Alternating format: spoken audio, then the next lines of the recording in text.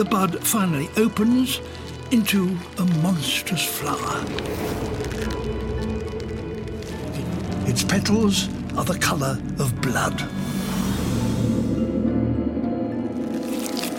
At first sight, it might be mistaken for a dead animal. This is Rafflesia, the corpse flower.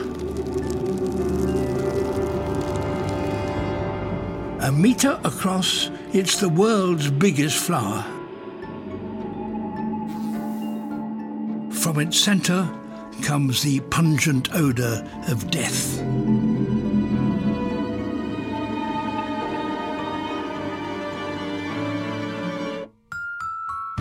That, of course, is David Attenborough, exactly the guy to kick off Season 2 of Anthropomania. He's the most prolific, the best-known nature presenter in at least a generation, and he's talking about a giant plant that looks like a dead animal and smells like it, too. I feel like I can smell that flower from here, or is that last night's chicken bones in the garbage?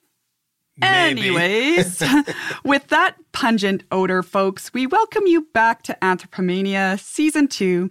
You just heard my lovely co-host, the one and only Jay Ingram, and I am Nikki Wilson. I can't wait to dive into today's episode. In true Anthropomania fashion, we are putting the human relationship with other living things under the microscope. Right. And we did have a great Season 1. We had hummingbird taxidermy. Yeah, we had a garter snake with a bad personality. Ouch. And you can listen to the whole first season anywhere you find podcasts. And this season promises to be even better. But why is David Attenborough here today, Jay? Well, he is likely not just the world's best-known nature documentary host, he's probably the world's best-known TV presenter, period. And that's why we're here. In episode 1 of Anthropomania, are nature documentaries good for nature? What sort of impact do they have, if any? And do the real stars, the wildlife, get anything out of it? Like, are they a tool for conservation, or are they just entertainment, or can they be both? I think it's not just as simple as saying, yes, they're good, or no, they're bad. Do you remember the first wildlife documentary, Nikki, you ever watched? Yes, I do, because I would watch it sitting on this orange carpet at my Grandma Dolly's that I really loved. And it would come on after Disney. We'd be there for dinner every Sunday night. And it was Mutual of Omaha's Wild Kingdom.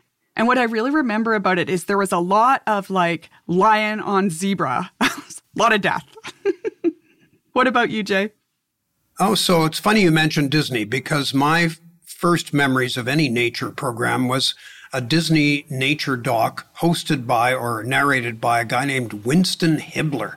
And it was called Nature's Half Acre. In 1951, it won an Academy Award. It's only 32 minutes. I watched it again a couple of days ago. And there were two things that quickly I noticed. One, they're very careful to state that it is completely authentic, unstaged, and unrehearsed. That's an important point that we'll get to later. But the other thing was the heavy use of music. Every animal or bird or insect movement was replicated by the music. So if a mother bird is feeding her youngsters and jamming food into them one after the other, pack, pack, pack, pack, pack, the music was going da, da, da, da, da, da, da. And of course, there was the wonderful voice of Winston Hibbler. Okay, but Hibbler schmibbler, Jay, because today we have Sir David Attenborough. The clip we heard off the top is Sir David describing the odoriferous corpse plant from the latest BBC doc called The Green Planet. Now, BBC docs are famous for their rare and beautiful cinematography. We were lucky enough to talk to director Paul Williams about how he got to film this scene. The corpse flower is one of the most remarkable plants on the planet, I think. It's a real science fiction monster. And we wanted to film it opening where it goes from this giant bud, which is like the size of a basketball, and these huge petals open to be a metre across. And it's beautiful from one perspective, but it's also incredibly morbid and grisly from another perspective, because it looks like a dead animal. And so first of all, we had to find one that was ready to open. And I was in Borneo, and a scientist called me up and he said, I found a bud in the middle of the forest. Get here quick. So we headed over as fast as we could, and we set up 7 time-lapse cameras around this bud, hoping that in the next 24 hours it would open. And we have all sorts of wonderful robotic contraptions that we've devised for this series. They capture this amazing scene, and I think it's quite remarkable because it just shows a monster waking for the first time, ready to attract flies, which it does so in order to pollinate itself. The resources, the incredibly hard work, the patience, but especially the resources. I saw that firsthand in Africa at Gombe, the forest reserve that Jane Goodall is famous for. And a camera guy named Mike Heenan and I were there for Discovery Channel. This is like 20 years ago.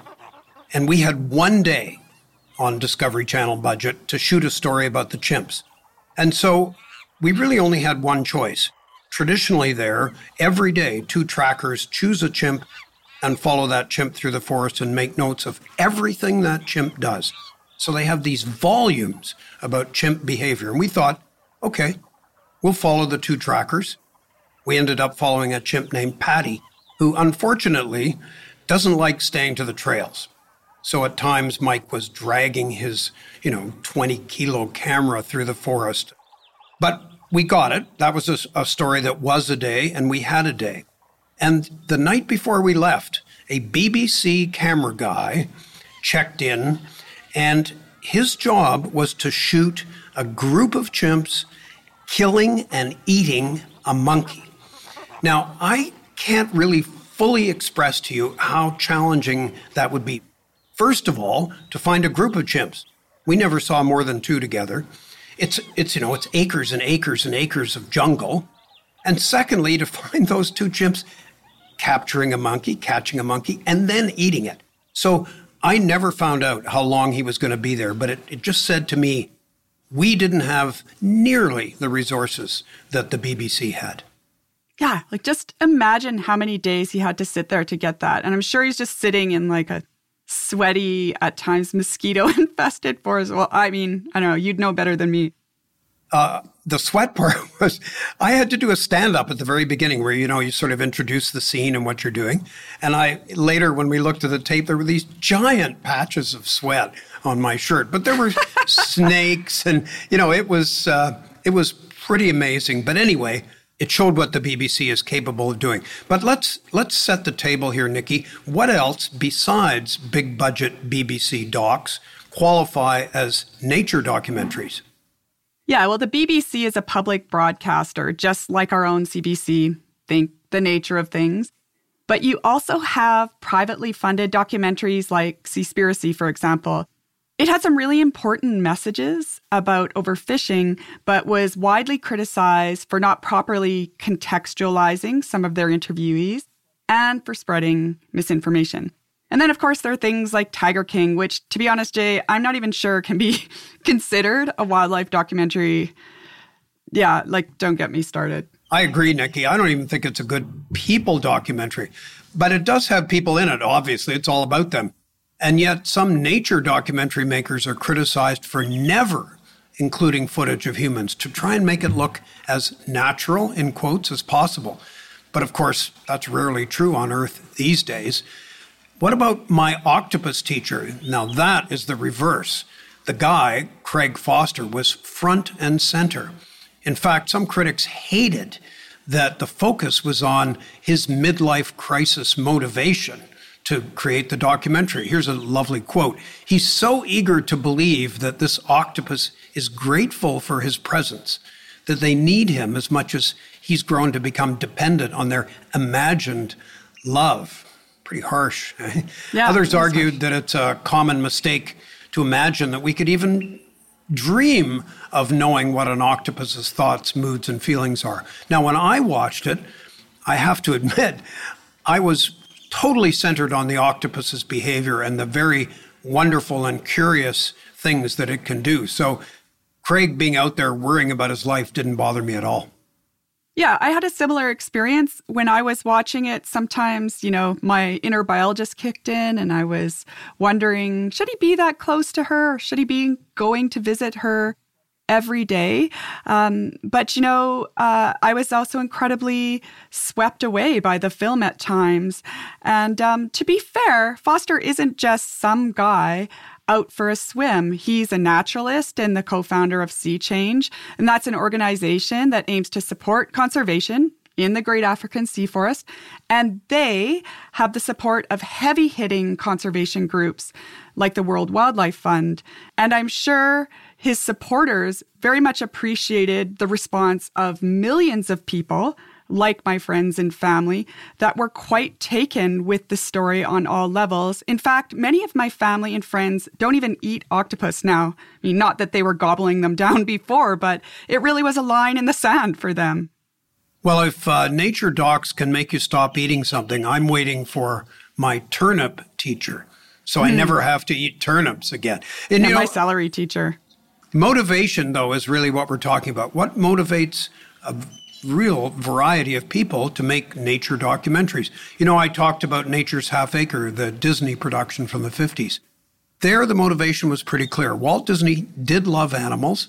Walt Disney loved entertaining the crowds, and so nature docs. It was as simple as that.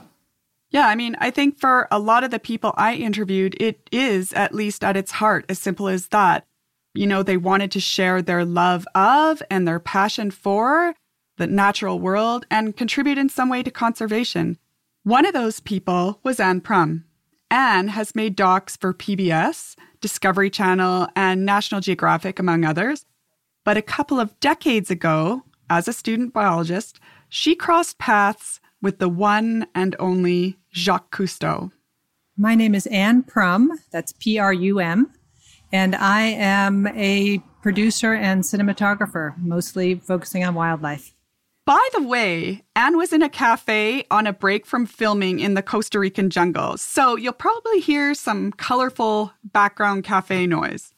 I was still in college, so still in my undergraduate, and I got a summer job working in the Manu Park in Peru, which is a big Amazonian park the size of the state of Connecticut. And there was a research station there called Cochacashu, still there. And like the first wave of tropical researchers from the United States were there. John Terborg, Louise Emmons studying jaguars, Al Gentry studying tropical plants. And I was there as a research assistant on a bird project with a Princeton graduate student. And Jacques Cousteau was doing a film about the Amazon, a 3-part special, and one of his crews came in. And there was a definite tension between the film crew and the biologists. And the biologists trying to keep the film crew from disturbing the animals that they had worked so long to habituate to human presence so they could get their data. They had habituated river otters and spider monkeys to not be afraid of people because in the past they'd been hunted by local people for food. And the Cousteau team was very sort of pushy about getting close and getting this footage. And as a young person observing that conflict, I thought, that seems like a pretty easy bridge to build between these two professions. Everybody wants the same thing. And it was one of the motivators for me to start. And then I went out with the Jacques Cousteau film crew. That's where the seed was planted for me of wanting to be a wildlife filmmaker. Since then, Anne's won 2 Emmys for her documentaries and been nominated for 6 more. So much of the work of the nature doc producer is waiting and hoping. Patience, right? Case in point, while she was in the jungle in Costa Rica filming one type of hummingbird, it turned out she was in the right place at the right time to film a completely different, super rare hummingbird she'd been chasing for years. Here we're looking for a really rare hummingbird called a sicklebill. And it has a scythe-like bill, one of the most curved, long bills in the hummingbird world. And it's been one I've never actually filmed them before. I've tried and I've missed because they're super rare and they only like this one kind of flower called a heliconia that has a great co-evolutionary story. The flowers have evolved just to fit the weird beak of this bird. A lot of our work is based on the work of scientists. We really stand on their shoulders. I can't say that enough. So we actually came here to film another hummingbird And it was a young man here, Anthony, who was like, hey, I know where there's a lot of sicklebills feeding. And we all just, our eyes popped and we're like, great, let's go. And he's like, oh yeah, and I also have a nest of a, coppery-headed emerald. So, those were things that we didn't, quote unquote, plan for. Each one of us takes a different heliconia patch and we wait. It's a lot of waiting and staring at that heliconia plant, but being ready. So it's not just idle gazing. You're gazing with, intent. So you're just like finger on the trigger, other hand on the focus ring, and you're just waiting and listening. Discipline and passion, right? That's a pretty cool combo. Anne sounds like she's ethical in her approach too, working closely with scientists and researchers to plan her shoots. But it sounds from her meeting with Cousteau that at least not everyone used to be. Yeah, it's a bit surprising. Someone else who knows about the ups and downs of filming wildlife is Carolyn Underwood. Carolyn spent many years in the field, particularly the Arctic, working up close with animals like whales and caribou. Here is just one incredible encounter that she had.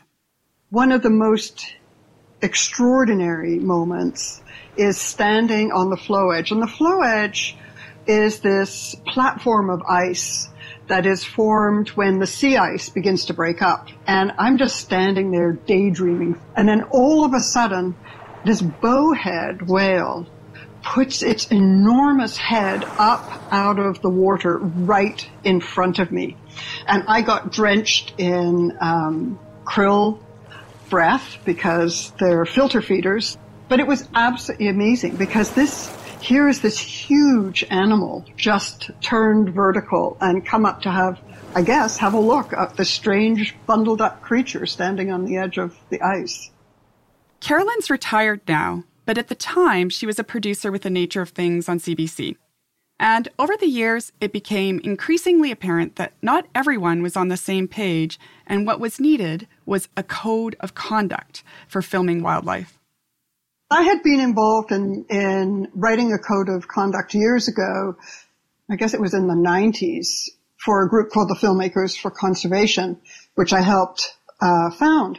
And, one of the things that we were trying to do was come up with some kind of simple, but perhaps not obvious to some, rules to filmmakers that they could use on an everyday basis that weren't difficult to assimilate and think that it makes sense that you're not going to cut away all of the branches and to expose a bird's nest so you can see it because, of course, that will allow the predators to come in. So I was involved in how do we keep it simple but make it very clear to independent filmmakers that there are things that we don't want to have happen in the field, that not everything is about getting the shot. And at the time, did you feel like, you said this was the 90s, did you feel like what you were observing in the field and perhaps others were relaying to you, were there ethical compromises happening that needed to be rectified? Yes. There were always stories about what we would have considered renegade filmmakers who would kind of go to any lengths to get the shot. Because making a wildlife film where you're getting footage that no one has seen before is what everybody wants to do, but not if it's going to sacrifice an animal's life or the ecosystem or whatever. And I think it puts broadcasters in a difficult position because somebody hands them something that's truly amazing. Even places like the BBC, which has a very good reputation, and they have a Bible. I mean, it's a huge, 3-ring binder thing that tells filmmakers what they can and can't do. But, even for them, I think it's extremely difficult sometimes. And then there was the extremely controversial, I think, partly pumped up by the press, where they had used a captive polar bear in a zoo, and they had filmed the mom and her very, very tiny cubs inside that den because they could do it safely. But when it went into the film, it was kind of seamless. So is it appropriate to deceive the audience was the big question. It can be very tricky because you don't want to spoil the magic. The storytelling is the magic. So Carolyn's referring to the BBC doc Frozen Planet. came out in 2011, and that created a lot of backlash because the public felt that they were being deceived by what turned out to be a pretty standard practice, according to the BBC. Namely, slipping in footage to tell a good story, but the footage isn't purely authentic to the situation, and some people were not happy. You know, Nikki, I give complaints like this like a C-. I mean, yeah, they didn't announce that they'd shot the birth sequence in a zoo because you can't do that in a real polar bear den. That would be tremendously unethical. And I just don't see how viewers are adversely affected by that. Let me give you a much stronger example. Have you heard the legend that lemmings run en masse over cliffs into the ocean and die? Yeah. Yeah, it's common, right? You know how it started? It started on a Disney documentary where, for some unknown reason, they wanted to demonstrate that, even though it never happens. And lemmings are Arctic animals, so they purchased a bunch of lemmings, but not very many, let's say a dozen or so. And they shot in multiple ways, the lemmings scurrying here, scurrying there. They apparently even used a turntable to get them kind of agitated so that they'd spill across the ground looking like they were suicidal. And you know where it was done? It wasn't done in the Arctic. It was done in Alberta.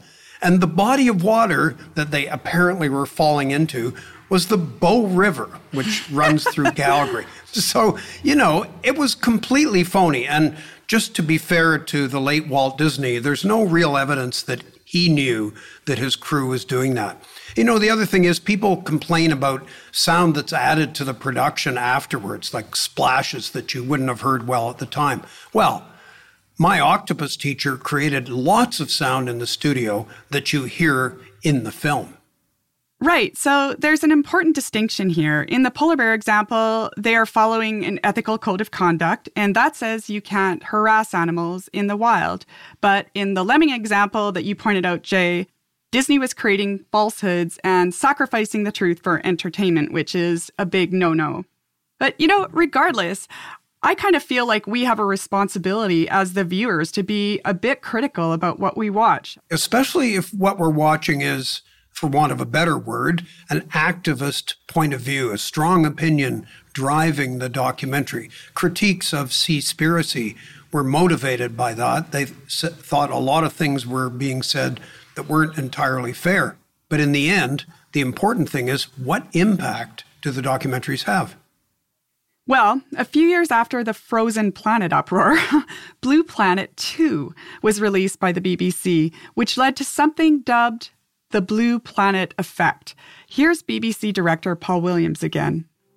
Blue Planet 2, which was, I guess, about 10 years ago now, it covered hard-hitting conservation issues such as plastic in the ocean and the problem of plastic.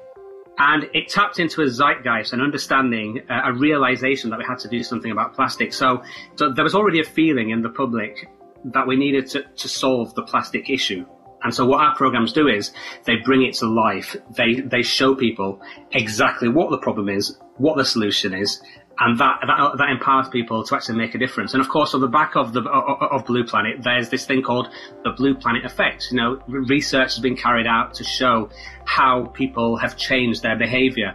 Policy has been enacted using Blue Planet as actual evidence of what can be done if we work together to solve the plastic issue. So Blue Planet did a brilliant job. And of course, with the Green Planet, there's a campaign that we've now just started called Our Green Planet, where the television series is one thing, but we are continuing to make conservation films to work with conservationists around the world in order to extend the brand, but use it to empower people and to show the solutions, how we can use plants to save the natural world. One of the things that makes this issue tricky is that there's very little independent research done on the impact that docs have on audiences. Not just ratings, but do they translate to action? Yeah, and one of the few people who is on a mission to get good data on these questions is Diogo Verissimo. He's a research fellow at Oxford. So you're interested in what moves people to be interested in and maybe even donate to conservation efforts, to be, more invested in conservation. Do wildlife documentaries play a role in that? Yeah, so I think maybe the most surprising thing when it comes to answering that question is how little we know, is how limited the research is around the impact of documentary. Seaspiracy, for example, which is very famous, created a lot of buzz, right? A lot of conversation around sustainability, and a lot of the media articles around Seaspiracy were based on single individual accounts of people who said, oh, I saw it and I changed my mind. I'm not going to eat this or do that. And of course, there's a value to that, and there's a power to the sort of individual narratives, like the personified narratives. But of course, we have to realize that is a single individual, and we really cannot take that story and scale it to the level of a population or a region or a country. It's true that there was a big policy change that happened in the UK after Blue Planet 2 came out, and bans on single-use plastic really picked up steam. But Diogo's research showed that the impact was restricted to a very specific part of the audience. So we did a little bit of work around Blue Planet 2, for example. We did some experiments around plastic use. We didn't really find an effect. People do know more. They leave the documentary knowing more, but that doesn't impact their behavior. But the Blue Planet had some impacts on plastics in the UK, not through changing individual behavior, but through getting legislation passed. So I think, in essence, the way that the literature supports this change happening was that it made plastics and marine pollution an issue that was then something that politicians felt that they could act on and get some positive points from their constituents. And so through that, some legislation was enacted. So in that sense, it did sort of trigger some change. It was indirect, not through the viewership, but certainly I think created some change. And a little bit more on the animal welfare side, for example, we also looked at blackfish, and we did find an impact on people's perceptions of SeaWorld, perceptions of captivity. And so I do think that documentaries have an impact, but I'm always surprised that particularly with the bigger budget productions, there isn't more investment on answering that question. Did we move the needle? Did we make a change, in the world after this was aired? Traditionally, really, I think, unfortunately, the focus is almost single-handedly on viewership figures. How many people viewed X or Y? And I think that's really limited, right? I really would like us to push the envelope a little bit more and go beyond that. It's surprising, isn't it, that there's not much research that actually shows people changing behavior after seeing a documentary. And to me, this raises the question, is that the job of the documentarian, to change human behavior? I mean, isn't it good enough just to make something people want to watch? Yeah, there's a time that I may have thought that, but now I feel a bit conflicted given the state of the world. You've got the biodiversity crisis, the climate change crisis. I mean, do we have the luxury anymore of making media that don't create change? That's a serious and worthwhile question. But, I can't help but thinking that even as you and I are discussing this, changes in that world are happening really quickly. In the last 10 years, maybe a little bit more, social media has completely flipped the script on how we consume content. So, like it or not, 5 minutes is an eternity for people who get their entertainment on YouTube or Facebook. And honestly, more like 30 seconds on Instagram and TikTok. So what does this mean for the nature documentary of the future? For the BBC, it's not really an issue. If our audiences are anything to go by, then people absolutely love the long-form projects that we are producing. And actually, it's been amazing how The Green Planet has been received. It's been one of the highest viewed audiences in Britain, I think. In over a week, 10 million people, around 10 million people have viewed the shows. So we're estimating that around the world, 1 billion people will watch the long-form version of The Green Planet. So there's definitely a place for that. But also, the small TikTok, the Instagram stories, even images on Twitter, that all adds to the Green Planet sphere. So that's 1 billion people. 1 billion people. And Paul said that many of their viewers are young. We're talking Gen Z here. And they are reaching out to them both on these longer films, but also on social media. It's pretty striking that Paul Williams of the BBC Natural History Unit sees a place for nature on TikTok. But I guess why not? When there's already such variety available as Nature is Metal, that's the Reddit subthread that's almost like what you used to see as a kid, almost exclusively some animal getting killed by some other animal. Yeah, I think Anne called that tooth and claw. Yeah, tooth and claw. And here's something very different. Erin McGee, who calls herself the lizard lassoer on Twitter, where she'll post a picture and you have to try and spot the lizard that she's photographed. Thousands of people play that game with her. Mm-hmm. And then there's the guys on ASAP Science. Their YouTube channel has over 10 million followers, and they are amazing. I mean, they have incredible reach. So it's clear a lot of young people on social media are serious about getting messages about climate and biodiversity to the masses, and I talked to one of them. Carissa Cabrera is a 28-year-old marine conservationist based in Hawaii, and she has found her niche on TikTok. She's part of a collective of other TikTokers called EcoTalk, and she's achieving these things that long-form doc makers want, like measurable impact and genuine audience engagement. And she's doing it in 15-second chunks.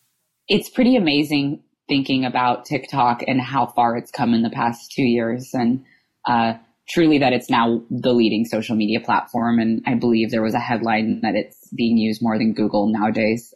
Do you think TikTok gives you flexibility in relaying conservation messages that other platforms or even traditional media might not give you? I think that TikTok is a different format to convey environmental messaging, but it can be really challenging because anyone who works in the field knows that the idea of simplifying a lot of these topics to 30 seconds or less is near impossible. And I think that's why I've received so much attention through TikTok, because it's something that is needed because of the way that the general public's attention span is developing, but also it's so challenging, right? So how do you feel about that in terms of your use of TikTok? So you do feel like you're breaking out of that echo chamber and reaching other people. Do you hear that in your two-way conversations, or do you get that feedback? I have a colleague that I work with in EcoTalk who does disinformation research. Her name is Abby Richards and her handle is Topology. She does amazing work. And she has shared with me that the way the TikTok algorithm worked is it was really favoring echo chambers for a long time. And after criticism, I think TikTok is working hard to try to break that mold, specifically because it's been such a problem on other social media platforms. So do you think there's going to be a place in the future for those long-form films as opposed to the things we see on TikTok that are built for shorter attention spans? Oh, that is a great question, because I grew up watching documentary films that changed my life that are 2 hours or an hour and a half. And I have a soft spot for those and the depth of the story that those types of content can provide. But then I talk to people who are younger than me who would never watch a film that long. And so I think there needs to be both. I think there's always going to be people who are older and are on that cusp like I am that will watch the documentaries. But we need people to be filling the shorter form films as well. You know, Anne Prum told me the same thing. There needs to be room for all different formats and ways to consume nature documentaries. And obviously, BBC big budget films will always find an audience. I agree. The only thing I'd say is that the nature documentary has a very long history and it's still going strong. And whether these much shorter forms will have the same lifetime, I don't know. And maybe we shouldn't even expect them to, because the rate of change in social media is much faster than the changes of TV making style back in Walt Disney's time. In fact, Diogo Verissimo, the Oxford researcher, agrees with Carissa and the Gen Zers. I really feel that shorter form, and by shorter form I mean sort of 3 to 5 minutes, is really where the future is for this yield. And this is for a couple of reasons. I mean, the first one is that with smartphones and other technology, anyone can produce pretty high quality 3 to 5 minutes sort of footage with a bit of effort, right? Now, the currency is video, short form video, and it's sort of perfect for these messages to get communicated, effectively. Notice Diogo focused on the smartphone and how its power will drive the making of nature films or videos. That's quite different than the gradual evolution of better cameras and lenses allowing for more detail. Makes me wonder if, in fact, the lifetime for something like, well, say, TikTok, could soon be overtaken by better virtual or augmented reality. Imagine you could stroke the fur of the lion if you were using augmented reality. Wow, and the lion reacts. So it could happen. I don't know. What do you think, Nikki, of everything that we've heard today? What surprised you the most? Well, I was really taken with Carissa Cabrera and how she uses TikTok. It's not flippant. She wants to get a message out about conservation, and she follows a formula to be as effective as possible, just like traditional documentary filmmakers do. So what you see may sound a bit informal, but there's a lot of thought and intent behind that 20-second video. And, besides rapid technological change that Diogo mentioned, I wonder if the other thing we might look for is some sort of diminishing importance of fact. Now, you might think I'm crazy, because after all, nature documentaries are full of facts. They're built on facts. But when a filmmaker wants to make a strong point, I wouldn't be terribly surprised to see documentaries, and I guess I should put that in quotes, come out that may or may not be completely believable, like Disney's Lemmings all over again, only with perhaps more nefarious goals. Well, the fact that I didn't even know about Disney and the Lemmings just goes to show you that you need to be curious about what you're watching. Ask yourself, who's telling this story and why? Verify some of the claims. Right. Don't be a passive consumer. And if you're really moved by a documentary you've watched, maybe think about doing something in response to that. And I'm curious to all the listeners out there, have you been moved by a documentary so much so that you were willing to change your behavior or take an action based on what you learned in the film? And if you have, please let us know. This has been a pretty fun kickoff for season 2 of Anthropomania. Our next episode is actually going to be extraordinary. We're going to blow your minds about all things chicken, including pet chickens, the backyard chicken boom, broiler chickens. You pick them up in the supermarket. They look nothing like they did 50 years ago. Big thanks to today's guests, Paul Williams, Anne Prum, Carolyn Underwood, Diogo Verissimo, and Carissa Cabrera. If you're interested in more information on the things we talked about today or our guests and their work, go to our show notes, which you can find by scrolling down on your podcast app. Of course, we love hearing from you. Fill out our listener survey, also found in our show notes, and you can even pitch us an idea. And leave us a review, especially if you love it. If you're thinking of sending us a story idea, we are not doing an episode on lemmings. You can find us on social, Twitter, Instagram, TikTok, @Anthropomania. And yes, we are brand new to TikTok, so make us feel welcome, please. Tag us with your favorite nature films, or maybe a TikTok conservation influencer. Tell us about those people you think we should follow. We'll be sharing bonus content from this episode, including Carissa Cabrera's hot tips for a great TikTok post. And over on our blog, anthropomania.com, you can sign up for our newsletter and find a ton of other great content, including articles and ways to get to know the Anthropomania team. So until next time, bye. Bye.